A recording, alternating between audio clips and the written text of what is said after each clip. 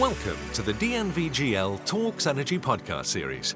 Electrification, rise of renewables and new technologies supported by more data and IT systems are transforming the power system. Join us each week as we discuss these changes with guests from around the industry. As today's guest for our podcast series, we have Merten Foerster, Head of Smart Grid Applications, Asia Pacific, Siemens Energy Management. Guten Morgen, Merten. Guten Morgen, hallo. The topic we want to talk about today is how will smart grid applications change the energy ecosystem. But before we come to this, maybe you could briefly describe your role in Siemens, what you're doing there. Sure. Thanks for being here today. So I'm, as you said, I'm responsible within the energy management division for smart grid applications in Asia Pacific. What basically includes everything what is not related to SCADA software. So coming to meter data management, related application like demand response, engagement, customer engagements, topics like that, non-technical losses. So everything what is related to software in a smart grid field context, what is not distribution software. Right. Okay, to get into this topic, if we look at your profession, smart grid applications, and we look a bit around these applications worldwide. Can you tell us a bit about the differences of the energy ecosystems in, for example, US, Europe, ASEAN? What is your view on that?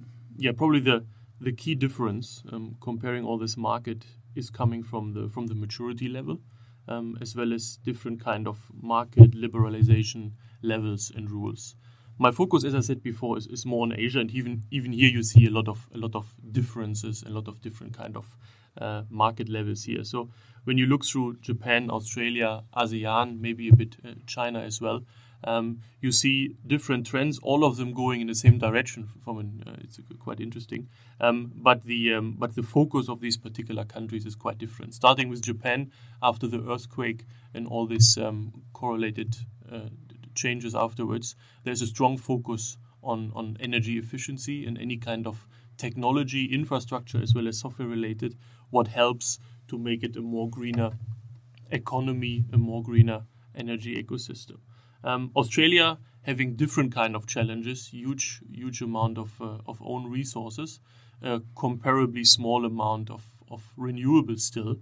At the same time, a big place with a lot of rural places, very remote places. So topics like microgrids are very relevant there, as well as integrating them with an increasing number of renewables. And coming to Southeast Asia, what is probably on its own already a small world with different kind of trends in all the different countries.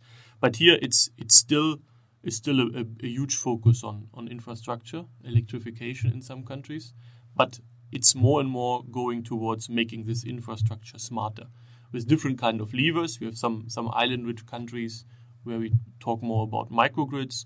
We have some more wide areas, a lot of people where we talk about more green initiatives, smart metering, maybe even early kind of demand response initiatives. So again, each and every country has his own challenges, his own status, and tries to tackle its challenges with different kind of measures. But it all goes in the direction of making it smarter, making it more decentralized, and you need software doing so in all of the aspects to be successful. Right. So even in Asia Pacific or ASEAN itself, we have quite a diverse picture of what is going on. Actually, I wanted to ask you to kind of draw a map of what is going on in Asia Pacific, but I think you kind of just did that already. And I would be interested, that seems there are quite a lot of opportunities for companies like you, but also maybe if we look at the bigger scale for the improvement of the electricity system. What would you see as the main barriers today for these developments really to happen? It depends. Again, it depends a bit on each country. When we say we put it a bit more neutral, what are the key drivers or the key negative aspects we need to tackle? Without any order, I would probably say there are three items we need to talk about. One is talking about infrastructure. You have to talk about funding. Who is paying for what? Who has an incentive put in money. Who's finally paying for it? Is it taxpayers? Is it private equity companies? Is it utilities providing this on their own funds? So this is one aspect what we basically see in each and every country, finding a funding party who sees a strong business case in whatever needs to be done, microgrids, smart metering, demand response. It needs to have a business case for funding. So having this is one of the key aspects in some of the areas. The second aspect, and here some countries are a bit more ahead than others, is this whole market liberalization. When we talk about software, when we talk about smart grids, the aspect of new markets, of new business models, value-added services for clients or partners comes up very high in the prioritization. At the same time, in order to do so, you need a more and more open market to attract new players to basically offer this. And otherwise we come again to the funding issue, that when there is no value, I mean, it's great that technology enables a lot of new things, but when nobody is interested to pay for it or to see any gains there, it will just remain a fancy technology. So in order to overcome this burden to really commercialize ideas, there is no way around competition, and this is in the energy sector. Market liberalization, going away from a one player manages everything to different kind of players in retail, in demand response aggregation. There are different kind of examples where new players could be attracted when the market rules are right. So this is one key aspect. And then the final one, it's more kind of technology related aspects. It's about standards. We went quite a distance already when it comes to, for example, smart metering or substation automation communication standards. I think there we are quite far already in having unique technologies and standards across the industry. When we talk about more new areas, for example, demand response, Internet of Things, there we still have quite a way ahead of us in order to conclude what are the industry-wide common denominators we will base further technology on. There are also some things on its way, what go in the right direction. On the demand response side, the open ADR community is there a good example who wants to define formats and standards around DR events, the communication related to it, and topics like that. But it's for sure not at its finishing point. Right. I'd like to pick on this point that technology needs to make sense to find people investing into it, and lift this up a bit on the bigger scale.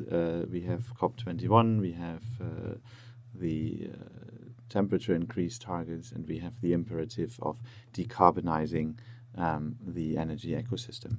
So if we look at smart grids, which is kind of a buzzword since maybe decades, and we look at the developments which are going on from a technical point of view, you also mentioned standards and everything, is that going into the right direction? Is that helping us to meet the climate change targets we have set ourselves?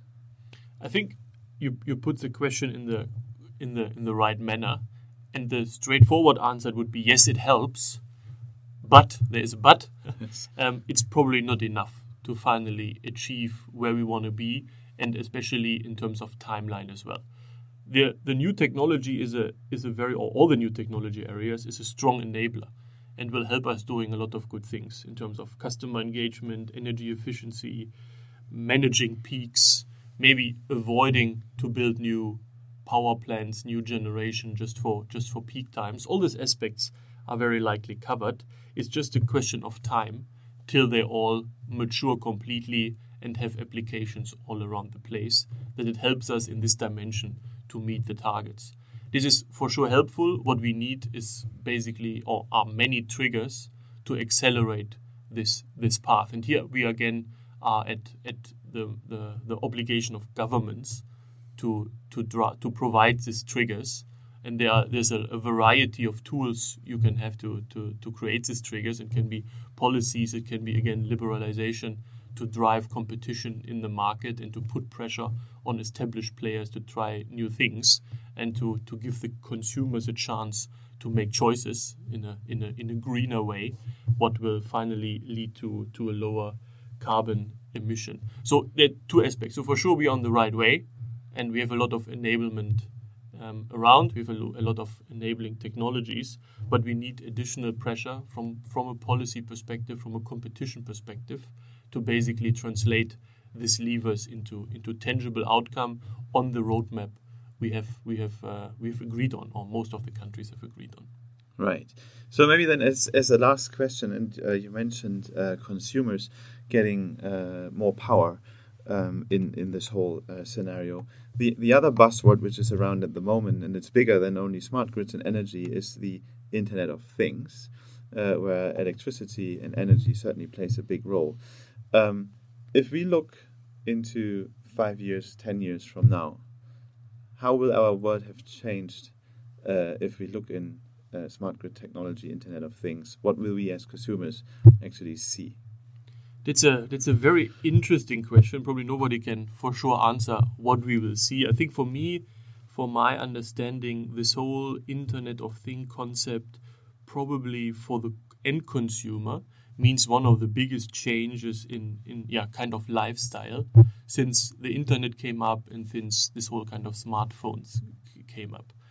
Just imagine how much time many people spend currently with all the applications on their phone, and imagine there is a huge amount of other smart cars coming up. There's another amount of smart in-home displays coming up. So how much time you can spend on all of these devices and how much time you want to spend is a key question. And it probably will come down to the overall direction where customers see value from. I mean, you can do your fridge smart. The question is, do you want to interact with your fridge for 24 hours? So it will very, very probably come down to the question where you see value, where you want to spend money, and where it helps you in terms of either convenience.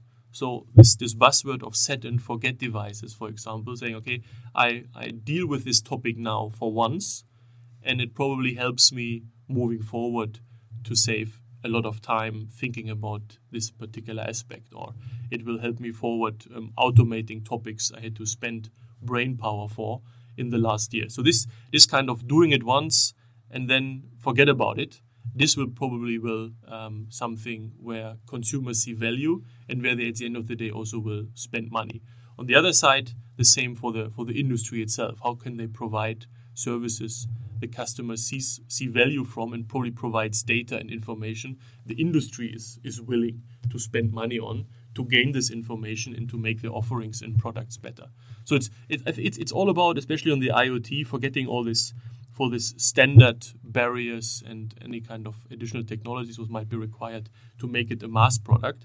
But it will come down to value generation and who is willing to spend money on getting data or using this kind of services. When there are intelligent solutions on the market, it probably will change our daily life a lot.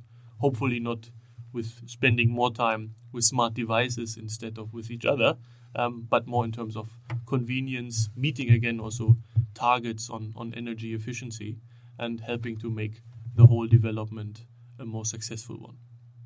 Great. Thank you very much, Merten. Now we understood a bit better how smart grid applications can change the energy ecosystem. Thanks for your time and thank you for listening. You're welcome. Thank you very much. Thank you for listening to this DNVGL Talks Energy podcast. To hear more podcasts in the series, please visit dnvgl.com/talksenergy.